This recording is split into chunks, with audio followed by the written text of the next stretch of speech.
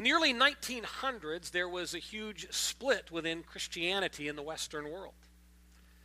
And this split occurred because of two different views of the kingdom of God. Some believers were convinced that the task of the church was to bring about the kingdom now, by rescuing the poor and the needy and restoring them to a whole life. Other believers were convinced that the kingdom of God would not come now, so the task of the church was to spiritually rescue lost people and prepare them for the future kingdom. Now, I happen to believe that each group was half right. You see, the Bible tells us that the kingdom of God is here, right now, because Jesus began to bring it into existence during his ministry. And yet we also know that the perfect kingdom cannot exist in a broken world. And so we also must be prepared to fully receive the completed kingdom in the next life. In other words, the kingdom of God is both present and future. It's now and not yet. And so we have a dual task. We want to help people get a glimpse of God's kingdom today. And we need to give them hope through Jesus for the kingdom that will come. And we do this by sharing God's love in practical ways to help our world overcome things like poverty and prejudice and injustice. And as people are mercifully restored to the wholeness of life, then hopefully we can share with them the good news of Jesus, the Savior who spares us from the justice of God, who mercifully takes away our sins and offers us the hope of eternity. Through Jesus Christ and his kingdom, we have a message of justice and mercy that affects people now and affects our world now and forever. And that's why we must embrace the principles given to us through an ancient Hebrew prophet in Micah 6:8, principles that serve as the theme for this message. And I'd like us to read those aloud together as we've been doing every week during this series. Please read with me. What does the Lord require of you? To act justly, and to love mercy, and to walk humbly with your God. We've already looked at how these principles of justice and mercy apply to personal salvation, to getting ourselves right with God.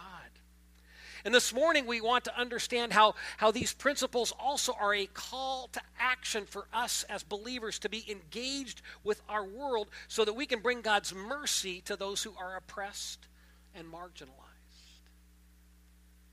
As Scripture makes very clear, God wants to end oppression and bring about true justice in his world as he establishes his kingdom. And we find this principle expressed repeatedly throughout the Bible. We find it clearly stated in Psalm 103, verse 6, where the psalmist writes, "The Lord works righteousness and justice for all the oppressed." Very short, succinct, to the point. And this touches on the mercy of God. You see, mercy in the Bible always involves some form of rescue, either rescue from justice that we deserve or rescue from injustice that we do not deserve.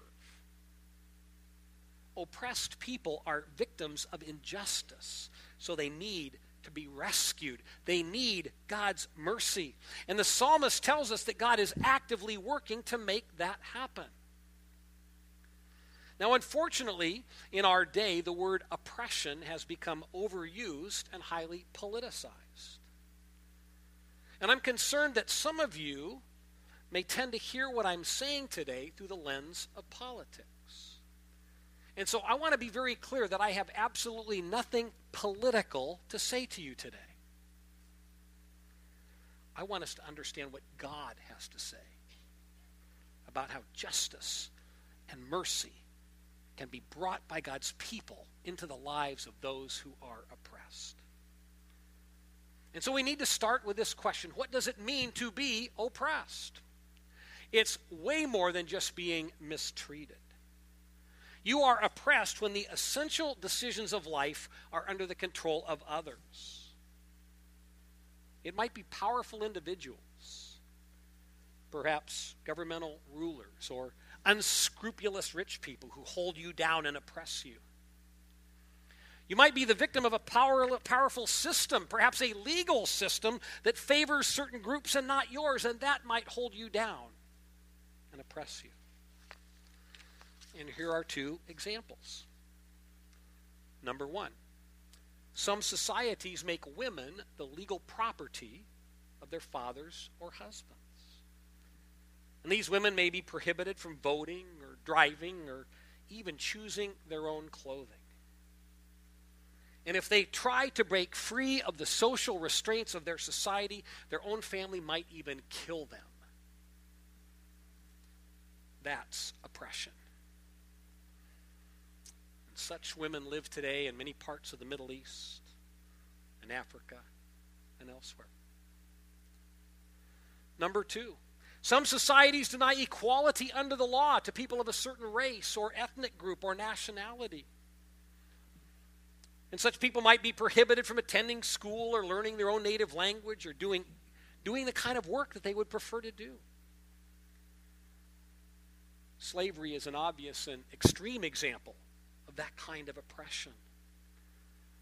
And our nation still is working to leave that legacy behind us so that in our nation, blacks will be treated with true justice.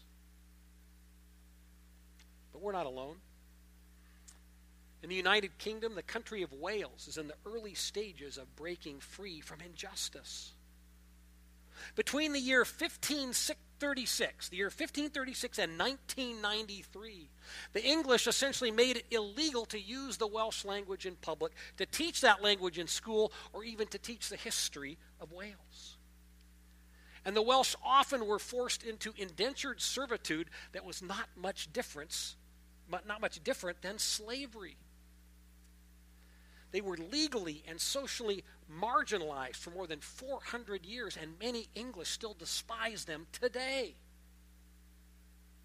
And I know that because I was in England and had an Englishman tell me to my face how revolting and disgusting the Welsh were.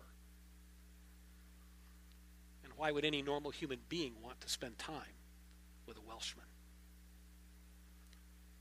The Welsh people have been oppressed. And so people like these and so many others in our world need to be mercifully rescued from horrible injustice they do not deserve. And the good news is here in Psalm 103, in the midst of this psalm, which is a song of praise about the goodness of God, we're reminded that God sees the injustice of this world and is working to rectify it. God wants to end oppression. And that means the people of God should work with God to help end it. And so the psalmist celebrates this aspect of God's character and God's ministry to people. And he celebrates this fact because there are many times when the Israelites feel oppressed. They want to be set free. And yet here's the tragedy. Sometimes the oppressed become the oppressors. And tragically, the Israelites fall into that trap. And so God raises up the prophet Zechariah, and he speaks to the people to chastise them. He chastises them because he wants them to know that God stands with the oppressed. Let's take a look at the book of Zechariah, chapter 7, starting in verse 8. And the word of the Lord came again to Zechariah. This is what the Lord Almighty said. Administer true justice, show mercy and compassion to one another. Do not oppress the widow or the fatherless, the foreigner or the poor. Do not plot evil against each other. Now, Zechariah writes these words after the Israelites have spent 70 years in exile, away from their homeland, because God was punishing them and judging them. And God exiled them because they were outwardly practicing their religion while simultaneously promoting social injustice. And at the time Zechariah writes these words, God has ended the exile of Israel. He's allowed them to return home, but they haven't learned a thing. When you read a bit earlier in the chapter, you discover that the Jews are all concerned about fasting. They want to get fasting right. But they're not concerned at all about the ongoing oppression in their society. So God, speaking through Zechariah, says, after 70 years, you're still missing the point. You see, if they practice fasting while promoting injustice, it shows that their values are not aligned with the values of the kingdom of God. They are more concerned about their personal religious practices than they are with the world around them. And for God's people, it never can be just one or the other. It always must be both. Because that is the full message we have for this broken world. And so Zechariah challenges the people of God to get their priorities straight, to promote true justice where there is equality before the law and the scales are not tilted in favor of the rich and the powerful. And yet God wants the scales tilted in favor of the oppressed so they can be rescued from injustice. We never can forget that our God has a bias toward mercy. Because he is compassionate. And he wants us to be compassionate. And to make things clear and to bring it down to a practical level, Zechariah offers 4 specific examples of people in Hebrew society who are oppressed at that time and who need God's people to be merciful to them. And so he mentions widows because they live a marginal existence on the bare edge of survival. The laws and traditions of that time favor men, so a woman alone is almost helpless. A widow can be ignored and mistreated, and hardly anybody will care. Zechariah mentions the fatherless. Being a single mother is not easy today. In ancient Israel, it was horrible. You lack power as a woman, which means your children also lack standing in the community, and they can be treated as second-class citizens. And then foreigners. There always were non-Jews living in Israel. And they often were excluded from owning land or owning a business or finding certain kinds of employment. And we need to be honest and realize how easy it becomes to discriminate against people who are not like us. Those foreigners. And sadly, our nation has not been exempt from such unjust practices. During the 1800s and 1900s, we discriminated against a variety of foreign immigrants. In Pennsylvania, German farmers were called the refuse of the German people, and they were shunned. In New York City stores, it was common to see signs saying, "Help wanted, Irish need not apply." In Pendleton, Oregon, Chinese people could be shot on sight if they were out after dark. Injustice. What's so sad is that some of God's people supported these kinds of unjust attitudes and actions because they're foreigners. They're not like us. And today, immigrants come to our country from all over the world, and we each must decide how we will treat them. And the sad fact is that our immigration system is a mess. Which means this is a complex problem without easy answers. So you and I need to pray and ask God for wisdom. And we can't look to wisdom from our politicians. We can't expect wisdom from our preferred news stations or blogs or from our favorite talk radio hosts. We must let our worldview be shaped by the timeless wisdom of the Scriptures. And here is what I believe God is asking of his people in this moment. How can we, as followers of Jesus, promote true justice and also show mercy to the foreigners who come to America? It is possible for us to do both if we think biblically rather than politically, and if we listen to the leading of the Holy Spirit. God's people should not oppress foreigners. Zechariah also mentions the poor. Now, it's important to note that simply being poor does not make you oppressed. You are oppressed if the laws and practices of your society make it virtually impossible for you to escape your poverty. And that happens far too often in our very broken world. Sometimes we find it easy to blame the poor for their situation, when often it might be the broken systems that keep them poor. And I think we just need to prayerfully discern how we can help people escape the trap of poverty. These are the examples that Zechariah is given by God to share. And through these examples, it's clear that we cannot turn a blind eye to the world around us. God's people must become aware of areas where God's justice and mercy are desperately needed, because God works against oppression and he stands with the oppressed. And we must discern how and where we also can stand with them. So Zechariah very clearly tells the people what God expects of them, but so sadly they don't respond well, as we see when we continue on in verse, Verse 11. Aha, right? Yes. But they refused to pay attention. Stubbornly, they turned their backs and covered their ears. They made their hearts as hard as flint. That is one hard heart. And would not listen to the law or to the words that the Lord Almighty had sent by his Spirit through the earlier prophets. So the Lord Almighty was very angry. Why did the people turn away from God's wisdom? I think it was because of pride. They refused to be humble and extend mercy and compassion to others.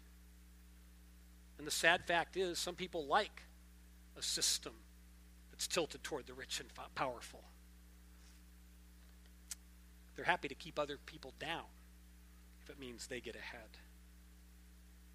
And God was angry, so he sent them into exile. See, Zechariah is talking about what happened in the past here.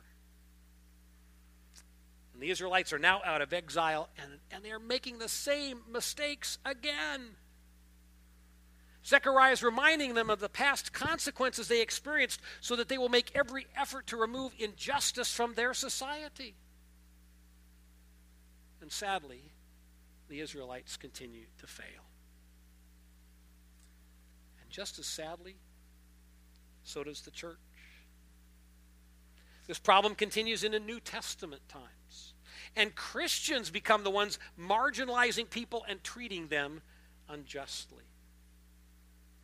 And so the Apostle James writes to admonish believers for failing to live out the principles of the kingdom of God.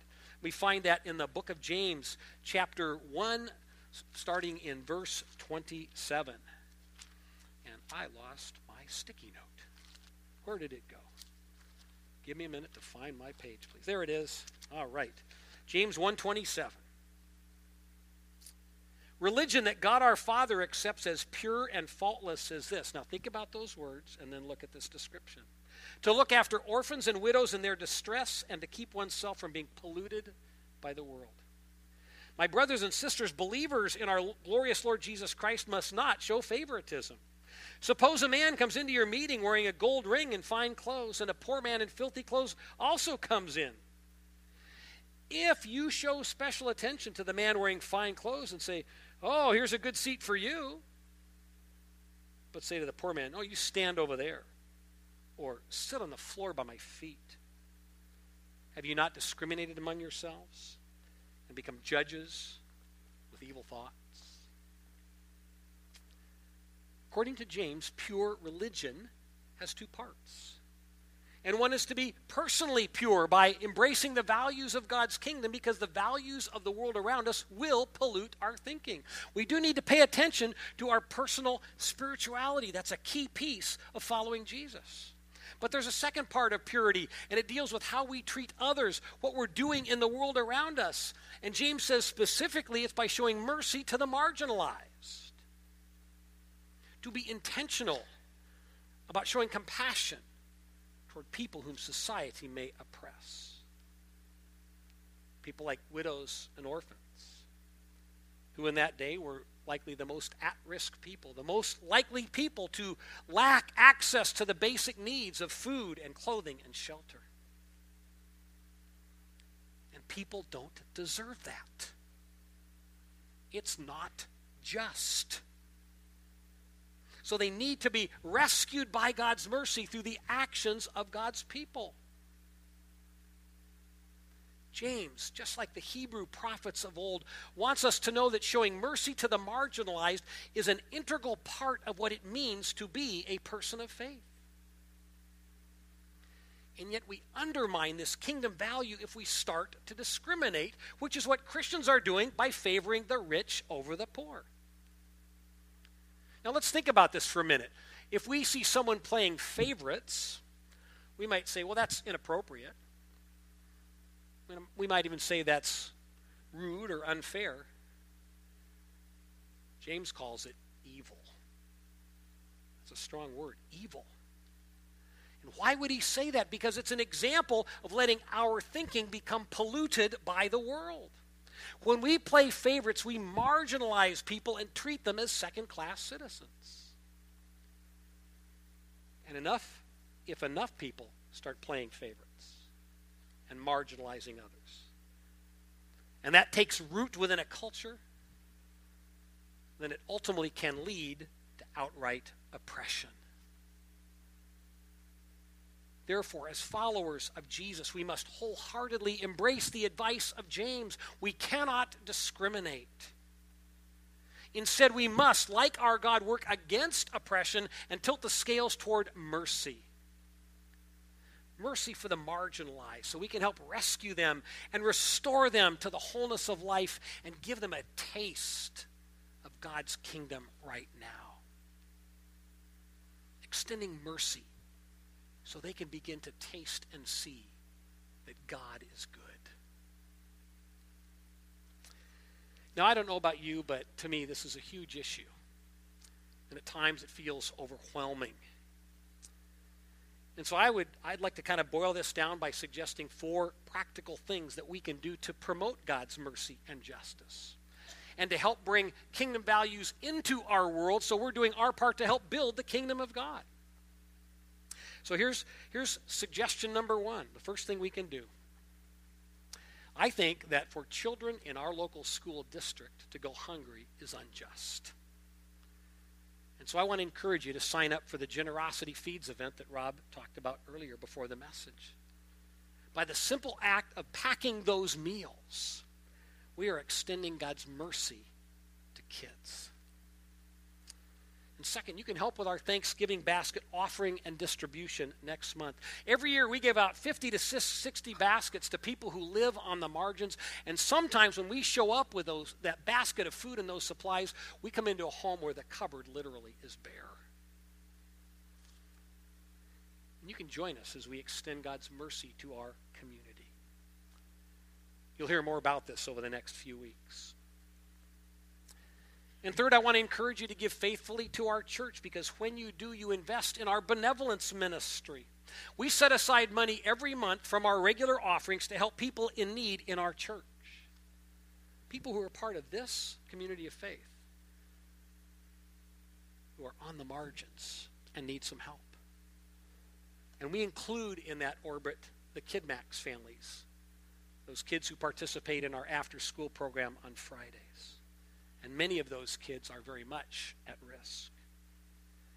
And sometimes we might find it easy to say, I pay my taxes, and there's government programs that exist and all kinds of nonprofit agencies, but the reality is that government agencies and nonprofit groups cannot meet all the needs. They can't help all the people all the time, and many people fall through the cracks. And that's why God's people must stand in the gap. And we do that through our benevolence ministry, coming alongside people at a critical moment with the help of finances and other practical things to get them over the hump. And we hope you'll be part of this effort to show God's mercy to people in need. And you do that by making contributions to the church.